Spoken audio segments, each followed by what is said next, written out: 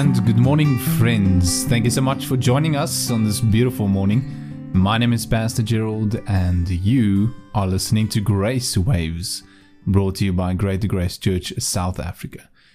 Now, friends, this morning we have to finish off what we started last week with the 5 spiritual disciplines that we learned from the mighty men.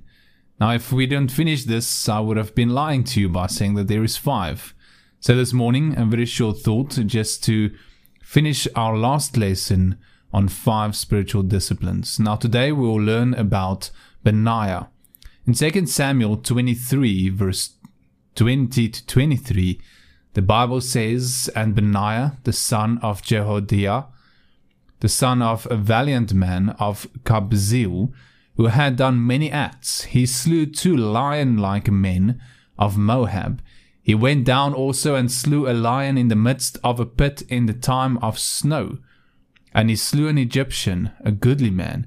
And the Egyptian had a spear in his hand, but he went down to him with a staff, and plucked the spear out of the Egyptian's hand, and slew him with his own spear. These things did Benaiah the son of Jehoiada, and had a name amongst the 30 men. And he was more honorable than the 30, but he attained not unto the first 3. And David set him over his guard." Now, friends, do not tell me that this guy does not sound a little bit crazy. It is as if he had no fear whatsoever. You can see that he was greatly inspired by David's life. But you see, Benaiah was a man of courage. It seemed like he went and looked for trouble in one way. I mean, who jumps into a pit to slay a lion on a snowy day? Why don't you just leave the lion? And who walks up to a warrior with a stick and then grabs the guy's spear and then slays him with his own spear? In Joshua 1 verse 9, God said unto Joshua, "Have I not commanded thee?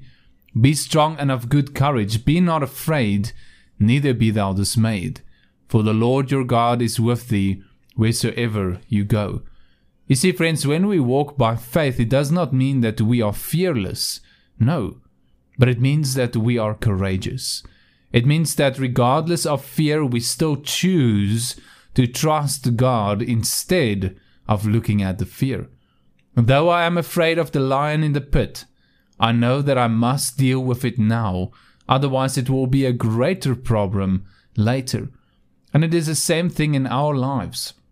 There are things in our life that God says to us, "Trust me, deal with this now. Take the step of faith now. Trust me now and do it. Do not delay. Take care of this now. Otherwise, it will be a greater problem later." And friends, fear tries to paralyze you. Fear tries to stop you from trusting God, from moving forward, from getting things done, from taking steps of faith. But courage enables you to walk by faith. Fear says, "What if?" Courage says, "But God." Fear says, "Look at the enemy. Look at what you have. Only a stick." In other words, what kind of provision do you possibly have to face this challenge? It is inadequate. What provision do you have to overcome? What can you possibly do against this weakness, or against this sin, or against this situation, or against this enemy, or against these people? That is what fear says. But when we have courage, we can move forward in faith.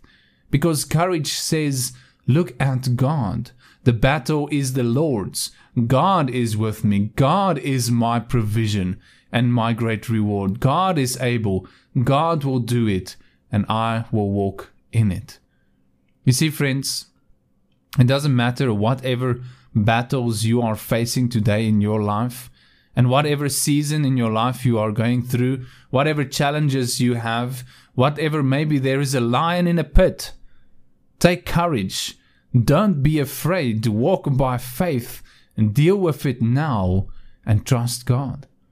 When we have courage, we can face our trials head on.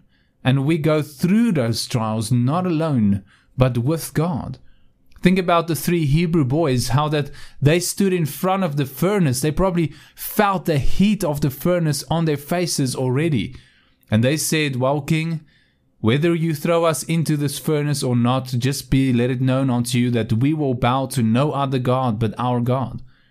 You see, they were courageous.